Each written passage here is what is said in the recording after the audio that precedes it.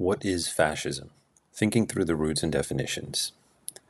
Is Vladimir Putin a fascist? Is China fascist? Is my neighbor who supports mandatory COVID vaccinations a fascist? What is fascism? Robert Reich, professor of public policy at UC Berkeley, released a video this week titled, "Is Donald Trump a fascist?" Reich lists 5 elements that define fascism. 1. Rejecting democracy for a populist strongman. 2. Stoking rage against elites for displacing regular people. 3. Nationalism based on superior race, religion, etc. 4. Praising heroic warriors and ruling not with armies but with organized bullying. 5. Misogyny and queerphobia. Reich concludes Trump is a fascist whose, quote, uniquely American version of fascism is rooted largely in white Christian nationalism, end quote.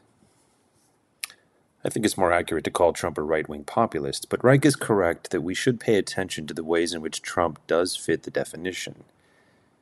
We should do so with all political movements, such as by considering how the far left stokes rage against elites in the name of displaced people, praises heroic warriors such as Vladimir Lenin, and enforces beliefs through organized bullying.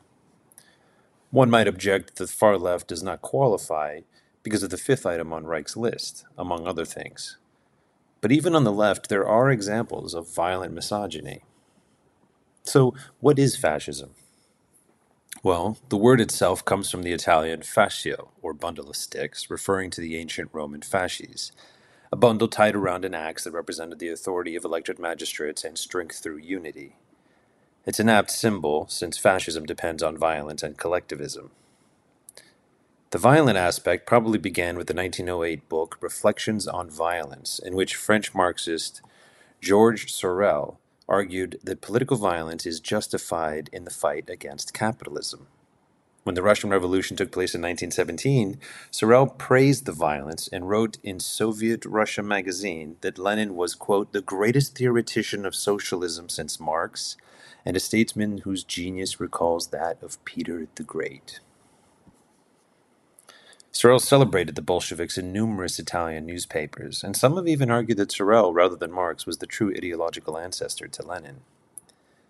When Sorel died, the Italian fascist review Gerarchia published an essay in his honor.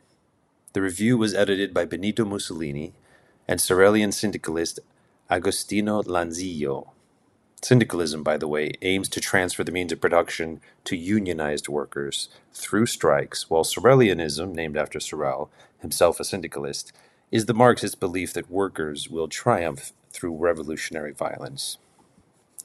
A unique feature of Sorelianism is its use of mythology to inspire revolutionary spirit, much as the Nazis used Nordic and Hindu mythology. No wonder, then, that Sorelianism is considered a precursor to fascism.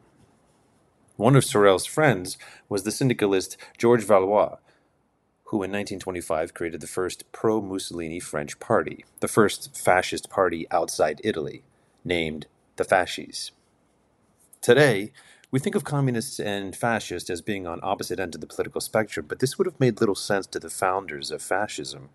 Valois himself traced fascism back to the Jacobins, the leftist radicals who, during the French Revolution, led the reign of terror by beheading anyone who wasn't sufficiently woke.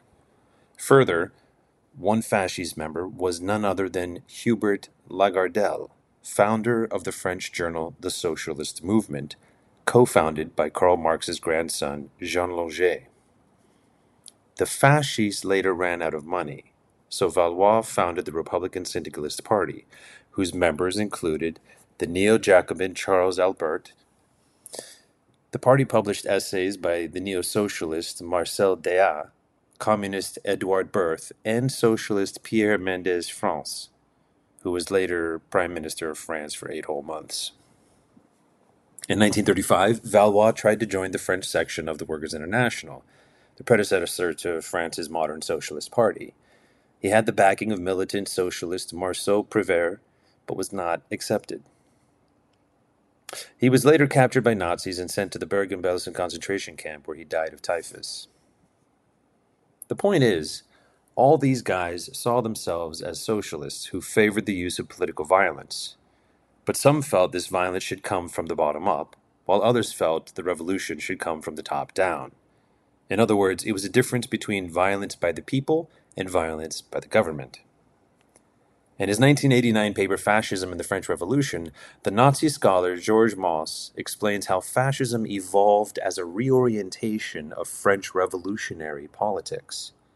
Early fascists saw the success of the Russian Revolution and realized true power was not with the military, but with the people.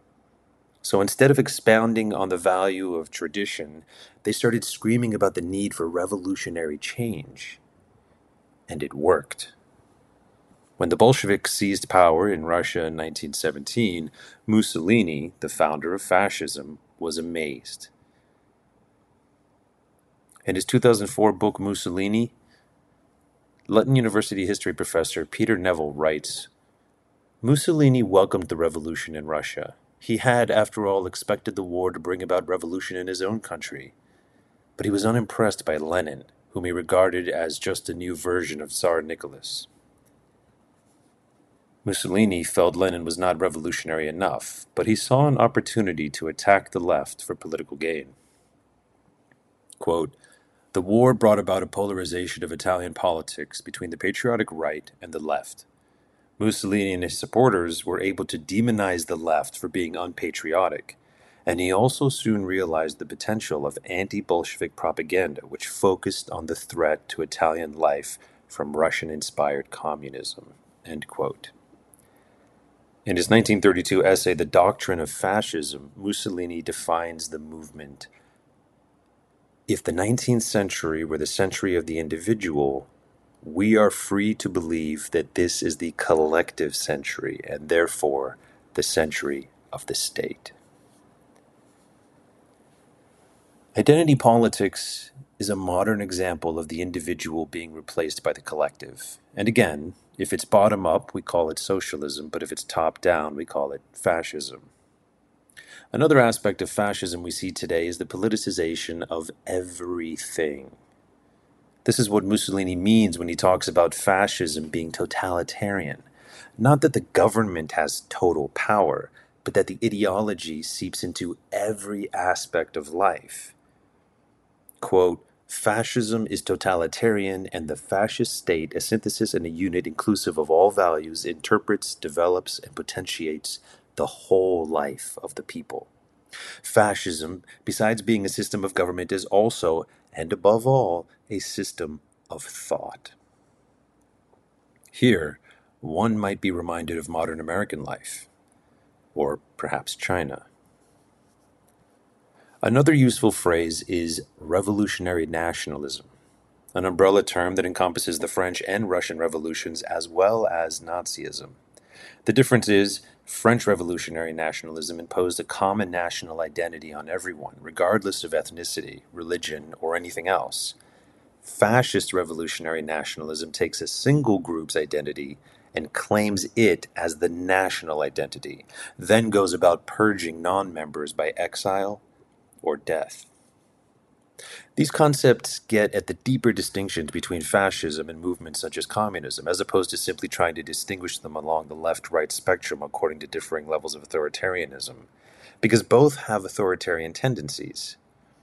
Some try to resolve this by referencing horseshoe theory, while others use the political compass, which moves in four directions. Before I leave you, let me add one more definition that I found interesting, simply because much of it reminds me of events today. In his 1995 essay, Fascism, cultural theorist Umberto Eco lists 14 aspects of fascism, including the following. 1. Rejection of modernism and Enlightenment values. 2. Criticizing one's culture for the sake of criticism. 3. Regarding disagreement as treason. 4. Fear of difference, as in racism or anti-immigration attitudes. 5. Believing peacemaking is collaboration with the enemy. 6. Newspeak or promoting the use of PC language. There are half a dozen other definitions of fascism by half a dozen other academics. I just wanted to give you a taste of some of the best ones. You can make up your own mind, but here is how I would define fascism. The main thing about fascism is that it is a populist movement that seeks the participation of all, mass mobilization. Think of China's recent anti-espionage law that asks all citizens to take part, or the Hitler Youth. Fascism is also a movement that seeks revolutionary change through government power rather than through the power of the people. So even though it may share certain traits with the far left, it deploys power in the opposite direction. Finally, fascism imposes the identity of a single group as the national identity rather than imposing a single national identity on all groups. So while fascism and communism both have racist elements, they come from different places. Fascism forces people out of the in-group, while communism forces them in, each destroying them in the process. There are other features of fascism beyond these three, many of which are listed above, but populist mass mobilization, government-led revolution, and exclusionary identity politics are the main pillars. This is why I would argue that China is fascist, but Trump is not. He doesn't seek mass mobilization. He doesn't need his enemies to be the enemies of every American because he doesn't care what Democrats think. And he aims to erode rather than reinforce state power. This is also why I don't think far-left wokeism is fascist, although it does share some disturbing traits with fascist thinking. In the end, it is not so much the what of fascism, but the how. Or Jean-Paul Sartre put it, fascism is not defined by the number of its victims, but by the way it kills them.